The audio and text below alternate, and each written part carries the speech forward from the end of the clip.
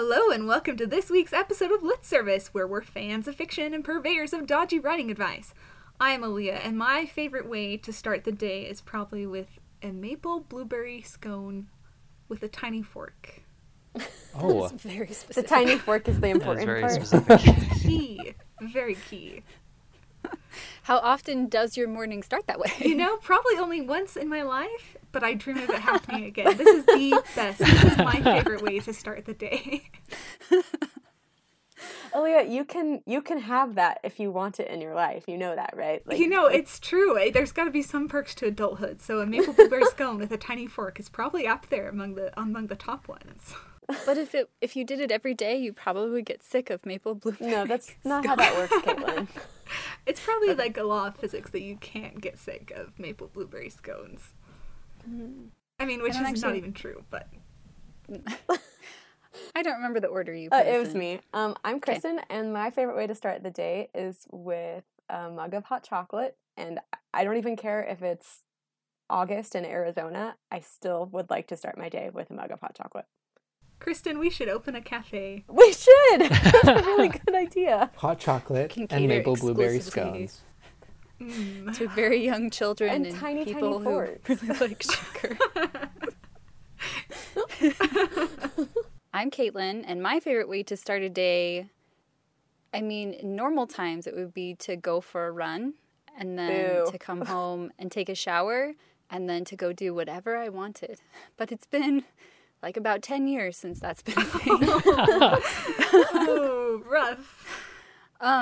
But yeah, I love running in the morning. I did that for a while, but I injured my ankle earlier this last year. No, it's been more than a year. Oh my gosh. And so I can't run anymore. We're still working on that. So here's the thing. I like running in the morning a lot too, but I can only do it if the sun is up. Like I cannot run in the morning when it's dark. So in the winter, all my running changes to the afternoon. Are you like a always run in the morning person? I only run in the dark if I'm running with other people because otherwise I assume zombies are chasing me. So, like, it's just too scary to run in the dark, like, with intense music and, like, you can't see anything and there are cars that, like, come up on you really fast. It's just, I and I don't use- even like running where there are cars. I use a I like- running app that deliberately plays the noises of zombies in your ear so that you'll go faster. Which is Only pretty you would epic. do that. Nice. My name's Okay. Cameron, and I guess I'm living Caitlin's dream because my favorite way to start the day is either run or work out, and I have actually been doing that. So Very nice. Well done. Kind of a rude flex, but I'm Ben. My favorite way to start the morning is to walk down to the corner bakery and grab a chocolate croissant and a cup of coffee. we'll have to have that at Aaliyah's and my bakery. Our first customer. Our Look at cafe. that. It has to be. You're gonna It have to has go to be a look. bakery that's close enough to walk to. Oh, well, that's going to be harder. I don't currently live Guess we're moving close to to a bakery. Washington. You guys are going to have to go build one right next to Ben's house. That would be I mean, nice. solid plan if there is any. We're actually looking to buy a house right now, and one of my top things is how close is the nearest bakery so that I can go buy breakfast scones. Yes, that is a thing. That You have your sounds priorities in the delightful. right place. I haven't told. Never mind. It doesn't matter. We're going to podcast right now. I have a funny story about buying houses. Oh. Anyway. is this I the think I murder know which house you're one? talking about. Yes, That's a good but we don't story. have to tell it right now. Okay. A big welcome to Ben Grange, an agent at the L. Perkins Agency, frequent guest on the show, and Caitlin's agent. Ben, we're so excited to have you on the show. Could you take a minute to tell us about some of the projects you're most excited for right now? Yeah, thanks. I'm happy to be here. Well, and a project that I'm excited about right now, we were just talking about this before we started recording. Last year, Caitlin and I sold a project together called A Baker's Guide to Robber Pie, which is coming out from Macmillan, Fywell and Friends. And we just received the cover a couple of months ago, and it is fantastic. I'm very excited I'm about this super book. excited about the cover. And this is a really special project to me because it was one of the first books that Caitlin sent to me like 3 years ago, 4 years ago. I can't even remember. Not even sure. When did I send it to you? It was when I was working at Jabberwocky before moving to L. Perkins, so it was before 2017. Yeah.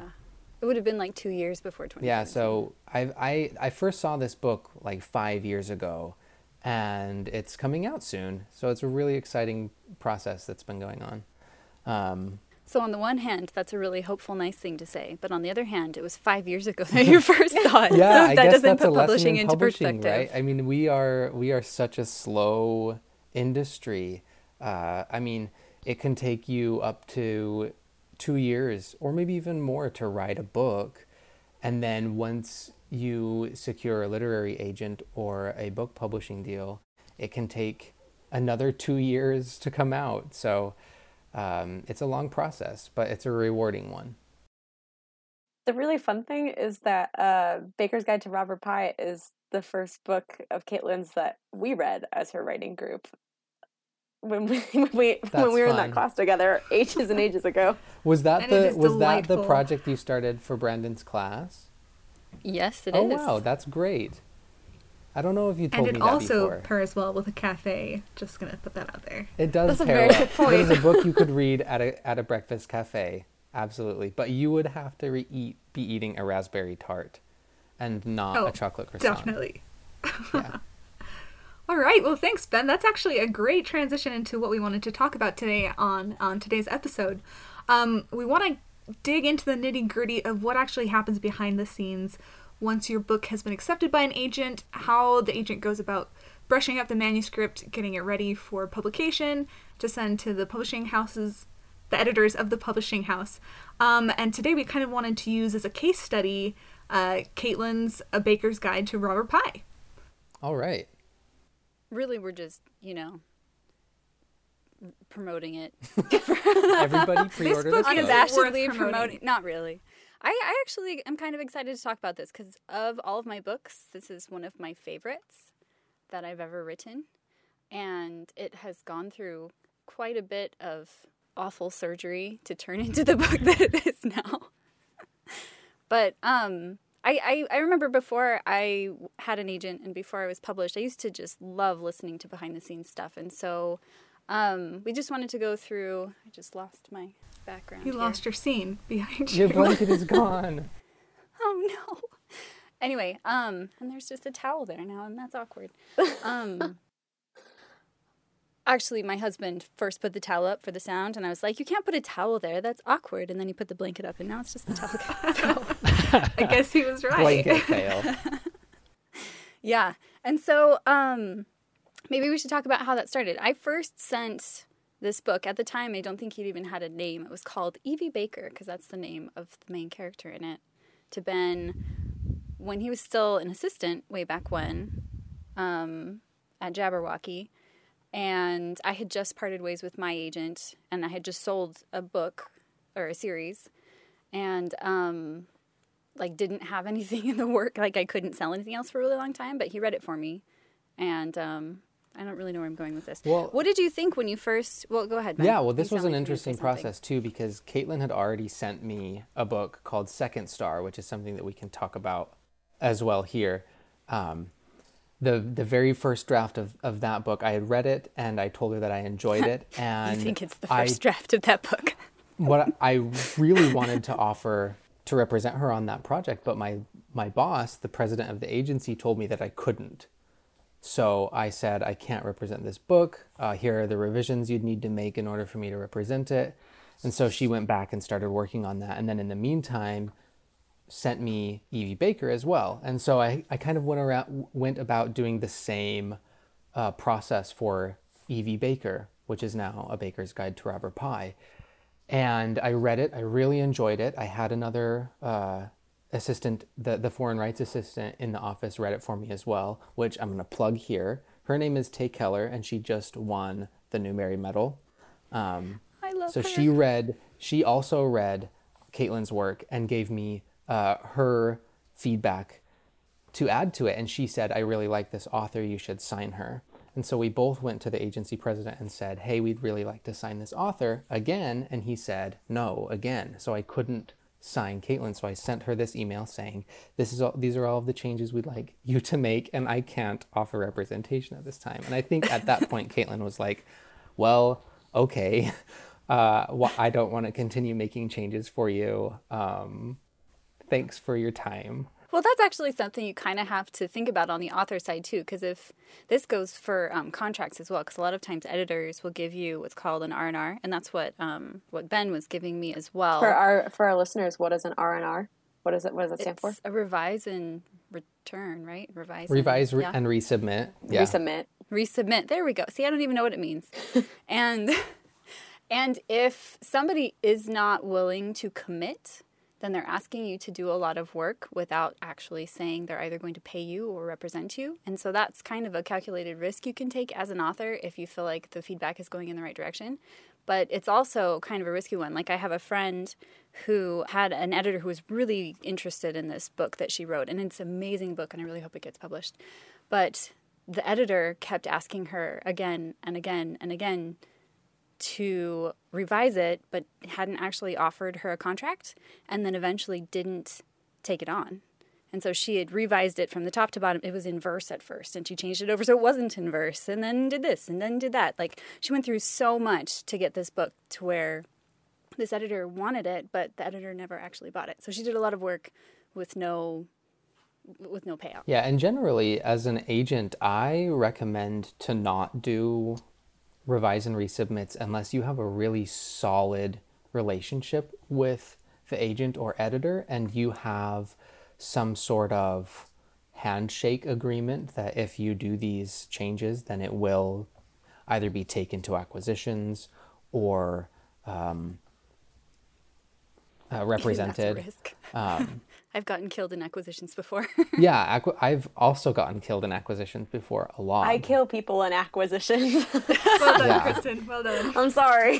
Kristen, do you want to tell us what acquisitions are really quick? Because you're the editor in the group here. Sure. So it's a little different at Deseret Book because we don't require agents, which I have lots of thoughts about that. And if anyone wants to talk to me about it, you're welcome to. So basically, we get a manuscript.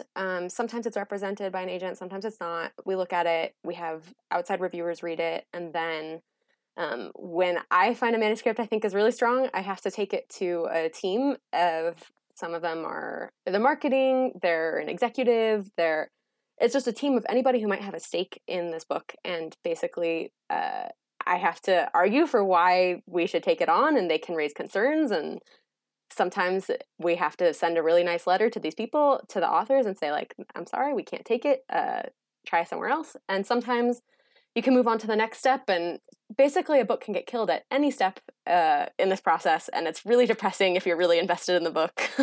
But it's also kind of fun because you get to see just how many people are part of book creation, and the answer really is it's a ton.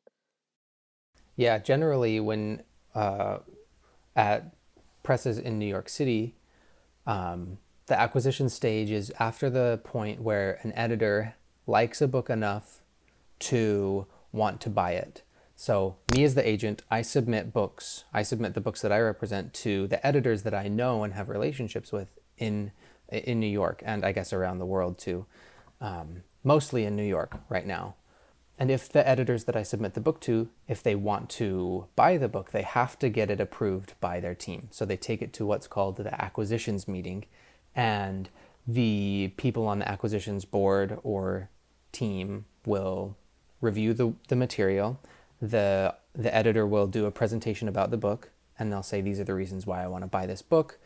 And if people in the room like the idea of the book, the acquisitions team will run a profit and loss to see if they will be able to make any money off of the book, or I guess to see if they think they'll be able to make any money off of the book. And yeah, that's the acquisitions meeting. So like Kristen said, a lot of things have to go right in an acquisitions meeting in order for a book to get taken on. Yeah, I mean, an editor can really love a book, but then like the sales team can come in and be like, what's the pitch? And if there isn't like a really clear one, then they can torpedo stuff, or like there's lots of different things that could could go wrong? That raises a question for me about Baker's Guide to Robber Pie, which is like, when you guys put it on submission, how many editors do you normally submit to? Yeah. Well, I guess I prefer to send books out to 10 to 15 editors at a time, starting with, obviously, the people that I most want to sell the book to, and that's called the first round of submissions. And when I finish up that first round, hopefully it ends in a sale, but if it doesn't end in a sale, then I'll go on to the second round of submissions to the editors that I might not know as well, or the places that wouldn't be able to offer as good of a deal. And with Baker's Guide, I think we submitted it to like 12 or 13 places initially. And luckily, in the first round of submissions, one of the editors offered to buy the book. And I don't know a whole lot about her acquisitions process that she went through, but she came to us with an offer, and then I negotiated with her for the base points of the deal. So things like the advance and what kind of territories the book would be sold in, if the deal would have film rights attached to it and audiobook rights and that kind of thing.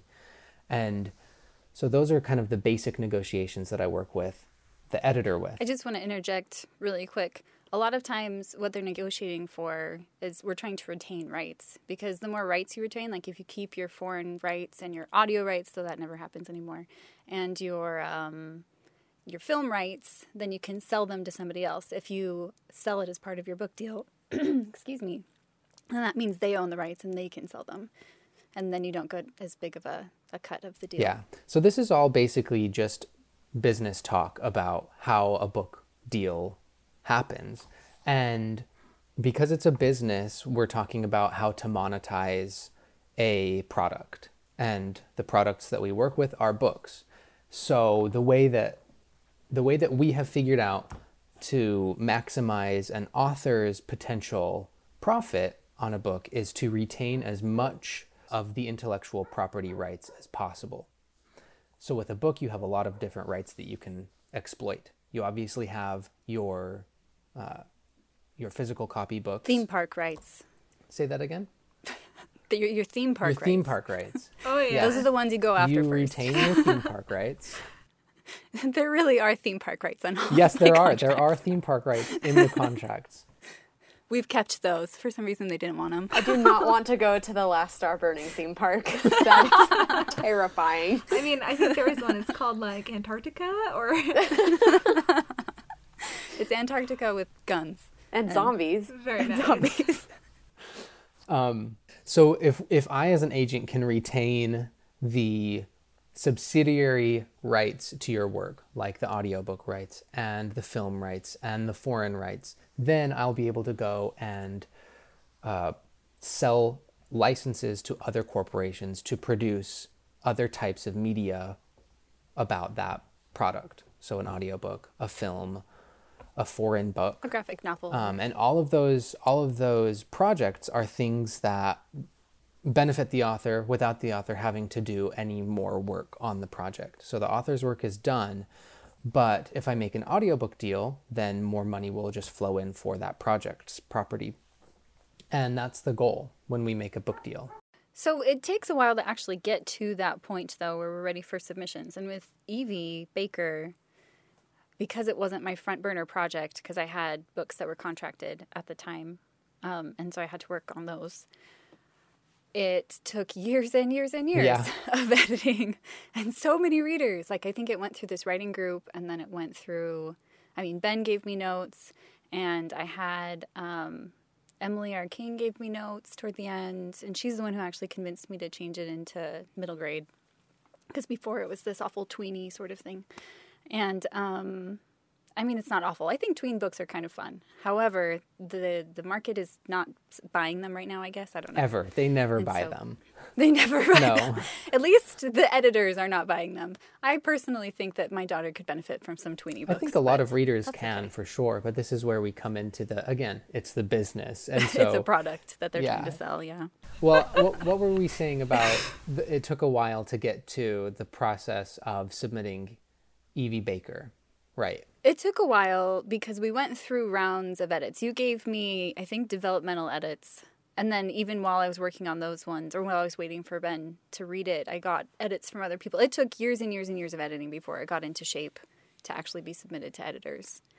And then we submitted it, and then what happened? I don't know. We got a book deal. And then someone Well, bought it. it, Yep. it was Ooh. it was an interesting process too, because I think Caitlin had to kind of push me along with this book.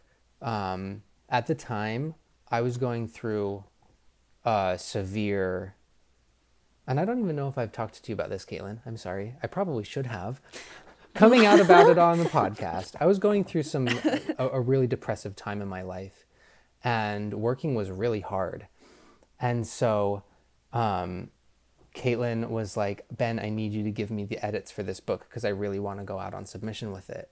And that's not really something that an author should have to do with their agent. They should be able to just say, here's my book, give me the edits when you're done, and the agent should be able to just go do it. And Caitlin was really persistent in saying, I really want to publish this book. And obviously evident because she did a really good job on it. And like she said before, it's one of her favorite books that she's written. And for me, as an agent, I don't know how to say this. It was just a really hard thing for me to do, to be able to pick up work when I was going through so many mental health issues. And so I think it just, once Caitlin told me, like, this is really important to me, please do it. And I was like, yeah, of course it is. I need to be doing my job too. I picked it up, and in a couple of weeks we had it on submission. And after she had finished her revisions that I gave her, then Holly at Macmillan bought it. So, I mean, it's just a lesson in perseverance to fight for what you believe in. When people that you're collaborating with aren't meeting their deadlines that are being set, that if you believe in your projects, just go for them and push for them to happen and follow up and be persistent. Well, I mean, and that's, on both the persistent side and also on you're dealing with real people who have lives, who are doing stuff and might need to, you need to think about people in this industry as people. I think it's really easy on the author side to see an agent as a door rather than as a person. Yeah. And that's not how any business relationship works.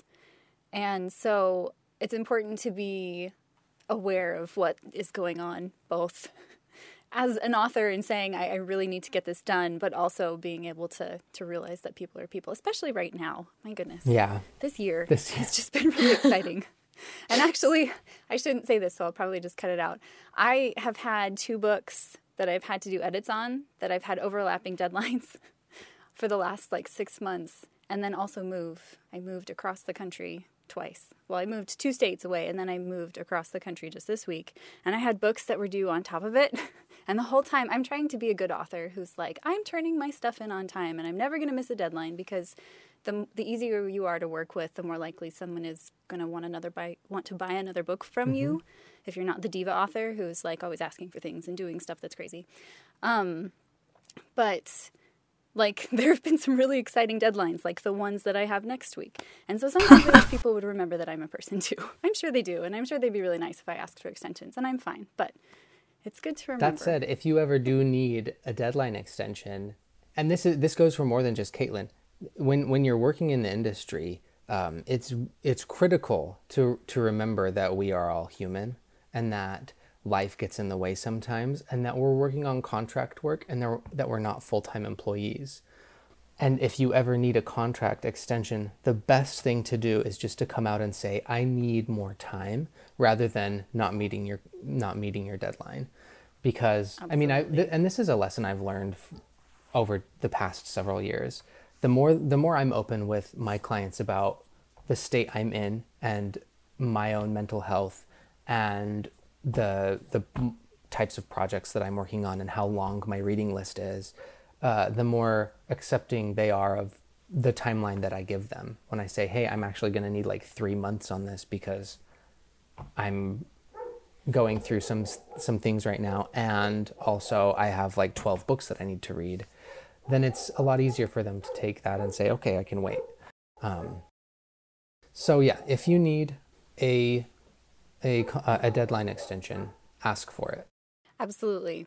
I actually did have an extension on my first one, I think. However, I think you have to remember that there usually are consequences that go with that. If you're on a publishing schedule, like if you get an extension that's more than a little bit, then your book will probably get pushed later. But that's an okay thing, and people usually understand. And That's a great note to tie up on. thank you so much, Aaliyah. You cut Keeping that out us because that together sounded here. so disingenuous. But I really agree, I think. I'm just going to stop talking now. Let's go ahead and transition. Okay. I mean, like meeting moral of the deadlines story actually is kind of ties agents are into the people first line too. of this story that we're critiquing. So There you go. So a quick review of how we critique. We try to be non-prescriptive, but you can see the text of the submission for yourself and all of our notes on it on our website, litservicepodcast.wixsite.com/litnation. If you would like a first chapter critique from us, you can find our submission guidelines there. So a quick summary of this week's chapter. On her way to meet her friend, a girl who lives in a biodome on an inhospitable planet finds a mysterious pendant. And also a small note, it wasn't until after we had chosen a submission and already sent it to Ben that we realized it was a rewrite of a submission we've critiqued before. And we're really glad our feedback is useful, and we're happy to critique this piece again because our submission guidelines didn't specify that we don't offer resubmissions, but going forward we won't be offering critiques of works we've already seen. But there's a lot to love in this piece. So let's go ahead and jump into And for some what it's things worth, we liked. Aaliyah and I hadn't read it yet, so Cameron and I read I it also for haven't a hot read seat it, critique. so you'll be getting new you. perspectives from multiple fronts. Exactly. Well, and also, it's actually significantly different than we read it before, but we do try to give the opportunity to more than one specific set of people who are... I take the I mean, blame. I didn't know. I didn't listen to their hot seat critique. I'm a bad host. It's fine. Okay, so what do we like about this submission? You guys go first. There's Ben, this. what do you like? Oh, sorry. Go ahead. Oh, Ben. sorry, Aaliyah. Well, I mean, the prose itself is really nice. The writer obviously knows how to write well, and I can tell that they've practiced. The world building seems very well thought out as well. Yeah, I'll agree with that. I really like the concept of these biodomes. I lived in Tucson near the biosphere for a really long time, so this is something that's always been like really interesting to me. And I think a lot of the details that we get here about how like Eleanor's dad is the biodiversity engineer, I think they're really cool little bits of world building. Yeah. She has this cool phone that goes around her wrist and gives her notifications about when it's going to rain, and it tells her down to the minute when to expect the rain, and I just thought that was super cool. I really liked this character who's in the first chapter, Eleanor, she has all sorts of references to time, which I really liked because she's really worried about being late, which I think said a lot about her character. It said that the only time she'd ever been late before was the day her mother disappeared, which was really intriguing as well. And I feel like it was a really nice small way to both point to something that happened before that we were going to get into, but also to say a whole lot about the main character. I mean, I have other thoughts about that for when we transition to feedback, but I thought that those were really skillfully done. Well, and depending on how these two stories end up connecting, time as a theme makes sense, because in these first 10 pages, you meet two separate characters living two completely different lives, and time seems like a thing that could connect them. What are some things that could use a second look? Ben, what do you think? Well, I think the narrative style is one thing that I would advise the author to take a look at. The first couple of paragraphs of each chapter have a very narrative tone to them, almost like I'm reading Peter Pan, and then it jumps into a more point of view story, which is really jarring. It sounds like the authors tried hard to come up with a way to stand out, and it shows that way. So I'd advise removing that and just having one very cohesive way of storytelling. So the first few paragraphs, I definitely agree with what you said, Ben. They kind of feel like they're in a different narrative style. They talk a lot about the reasons that she was late and how she's late now. But for me, the first few paragraphs, almost the whole first page, seemed to be largely unrelated to what was going on in that scene.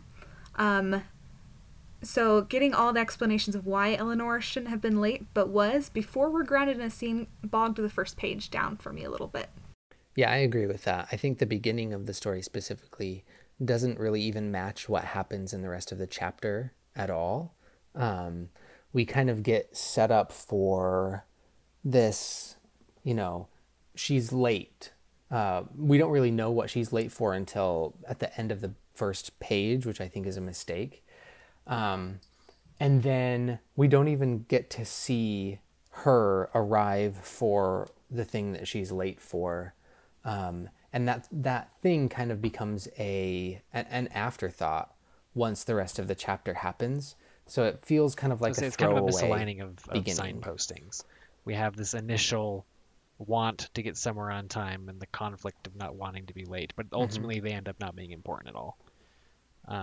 I don't think anyone will say it's a problem to have something come up that's more important, but just discarding it completely.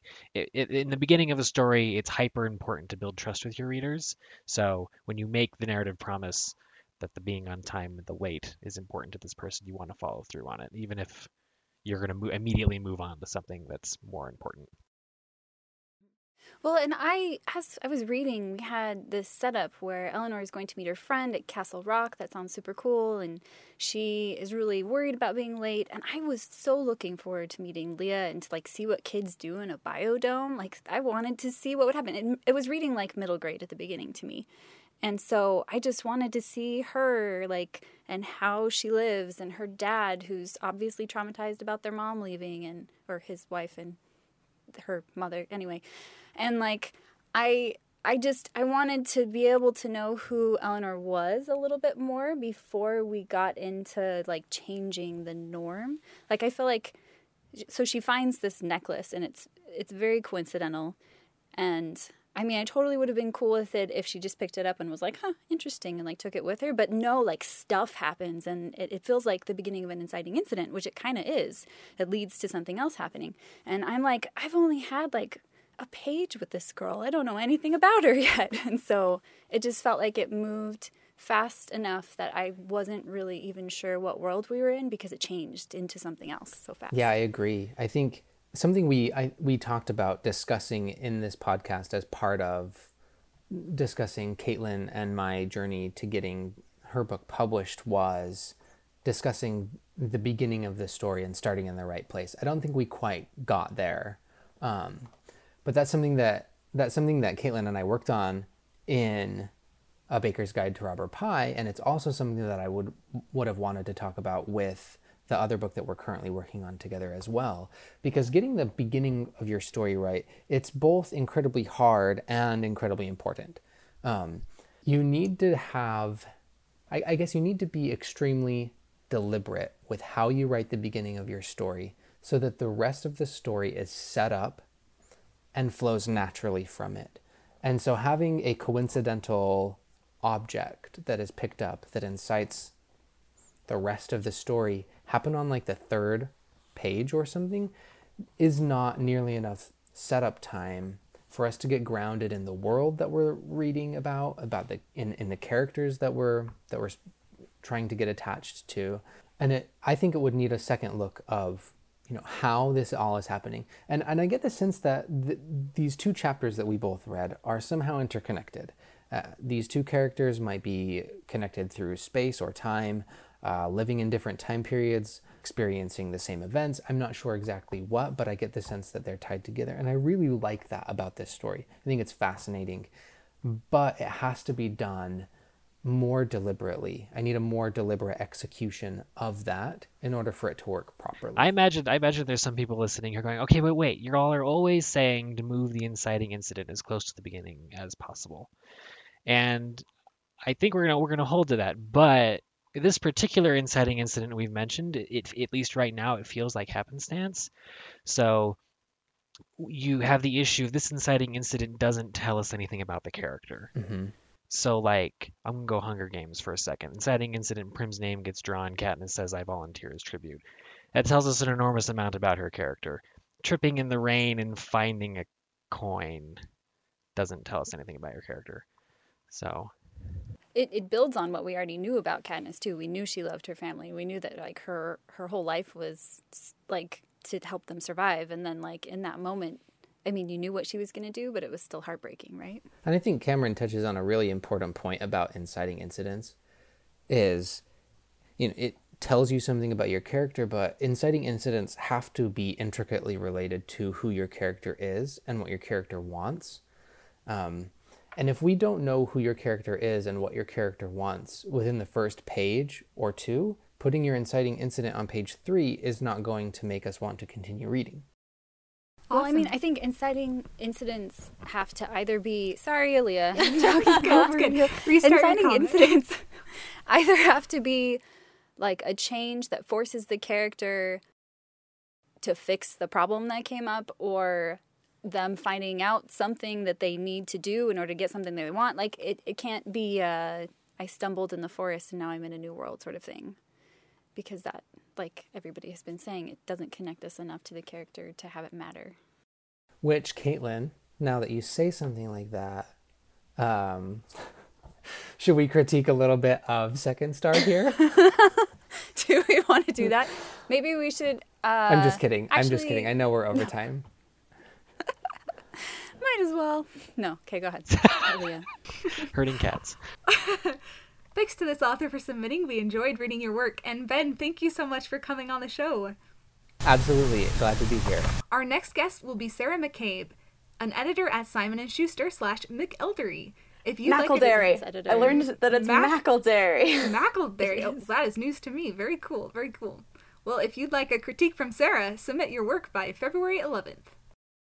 If you like what you've heard, please check out our new Patreon page where you can get bonus content like hot seat critiques, early episode access, and a writing group experience with Lit Service crew members. It takes a whole team of creatives to make Lit Service, and patrons help us keep going. Thank you to all of you who have already become patrons and are keeping us on the air. Thanks to our assistant, Chelsea Mortensen, who does all our social media, and Craig Harris, who's on sound design. We couldn't do the podcast without them. If you want to ask us questions, tell us we're awesome, or whine about how your writing is going, you can find us on social media or email us at litservicepodcast@gmail.com. Please remember to like, share, and review the podcast. It helps us grow. Thanks for listening to Lit Service. We'll see you in 2 weeks.